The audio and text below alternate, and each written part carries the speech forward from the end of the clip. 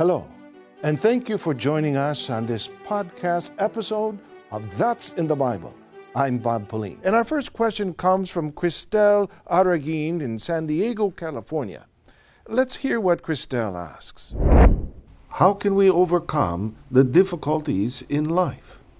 Thank you, Cristel, for asking that question. It's certainly a question that many ask now and again, and they write that question into this program often. Please know that you're not alone, Cristel. Many feel quite overwhelmed these days with the many burdens everyday life brings upon so many people in the times that we now live in. But here's what the Bible reminds all of us to preserve within us, no matter what happens in life. Apostle Paul wrote this to the Romans in Romans 5, verse 5. Here was his advice to them.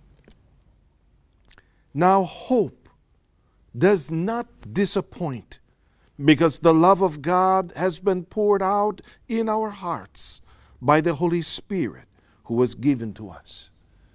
Cristel, never lose hope. That's the advice of the apostle. Hope never disappoints. Never lose hope when you're surrounded by troubles, surrounded by turmoils of so many different kinds. And the reason to not lose hope is because of God's love for His people. But then you may want to say, but I feel impatient. I feel anxiety as I face the various trials and difficulties of life.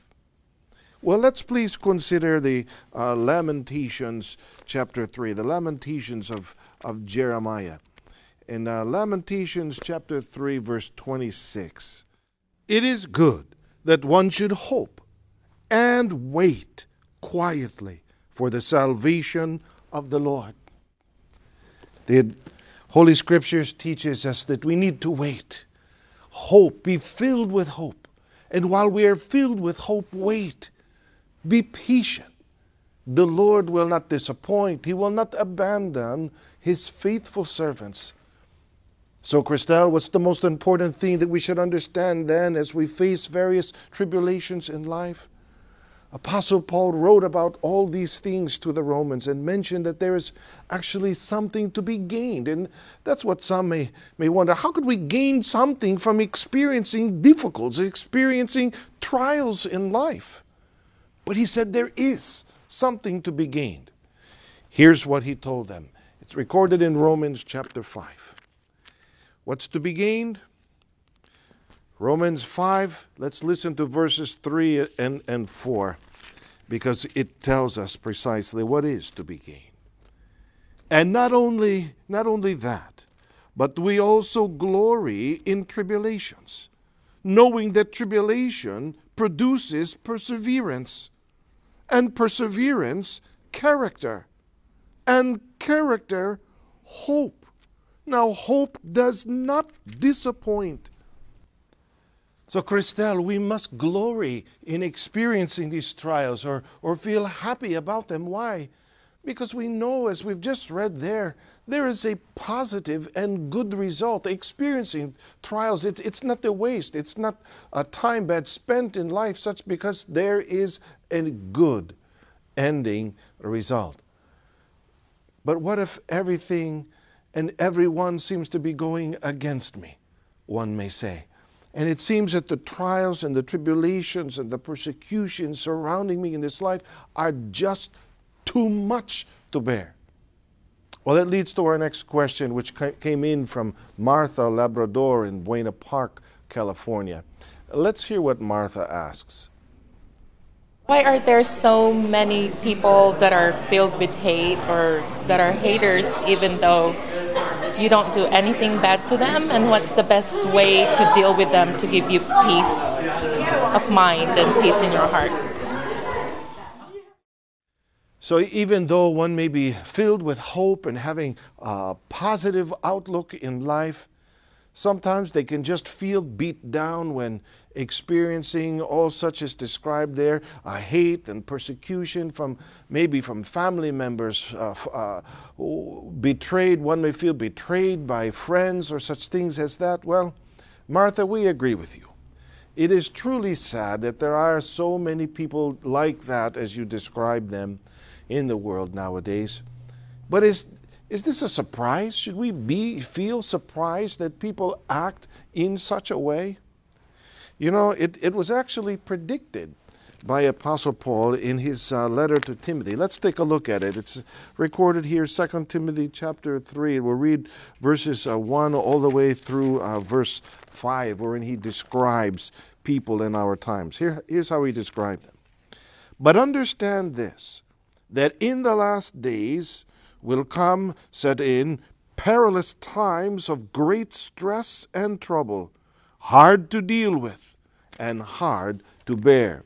For people will be lovers of self and utterly self-centered, lovers of money, and aroused by an inordinate greedy desire for wealth, proud and arrogant and contemptuous boasters.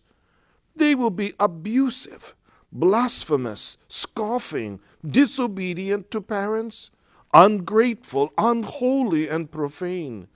They will be without natural human affection, callous and inhuman, relentless, admitting of no truce or appeasement. They will be slanderers, false accusers, troublemakers, intemperate, and loose in morals and conduct, uncontrolled and fierce, haters of good. They will be treacherous, betrayers, rash, and inflated with self-conceit. They will be lovers of sensual pleasures and vain amusements more than and rather than lovers of God.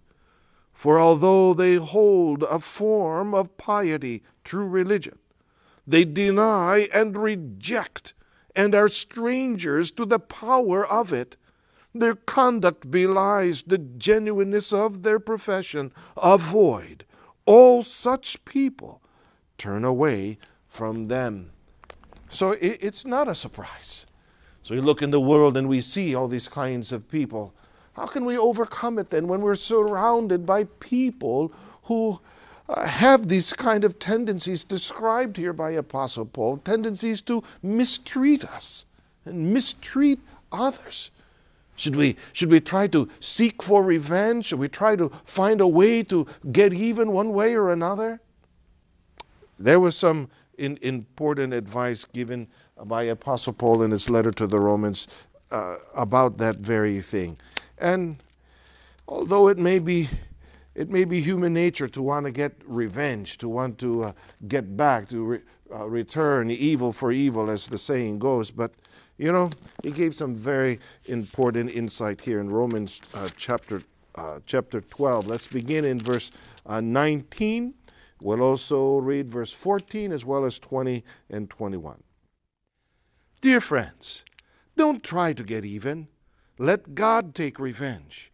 In the Scriptures, the Lord says, I am the one to take revenge and pay them back. Verse 14. Ask God to bless everyone who mistreats you. Ask Him to bless them and not to curse them. The Scriptures also say, if your enemies are hungry, give them something to eat. And if they are thirsty, give them something to drink. This will be the same as piling burning coals on their heads. Don't let evil defeat you, but defeat evil with good. So the advice is simple and clear. Overcome or defeat evil with good deeds. What was the instruction of our Lord Jesus Christ regarding this?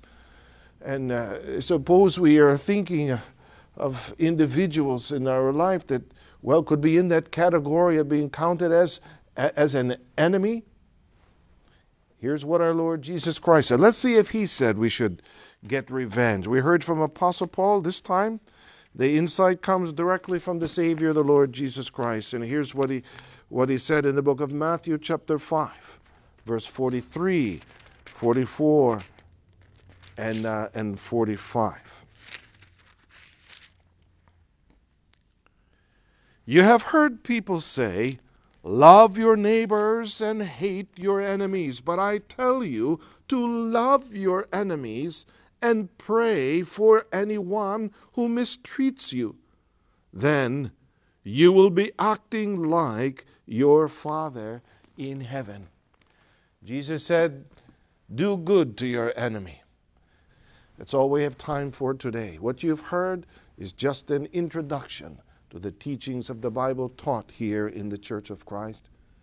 And we invite you to learn more and join with us. And we'll use the guidance of the Holy Scriptures to help you find your answers. The truth. That's in the Bible. Please feel free to email your questions about the Bible, about salvation, to answers@incmedia.org. Make sure to like and subscribe to this podcast, That's in the Bible, and turn on your notifications for new episodes. I'm Brother Bob Pauline, and we hope you join us next time for more programming of the Iglesia Ni Cristo Church of Christ. To watch episodes of That's in the Bible, go to incmedia.org.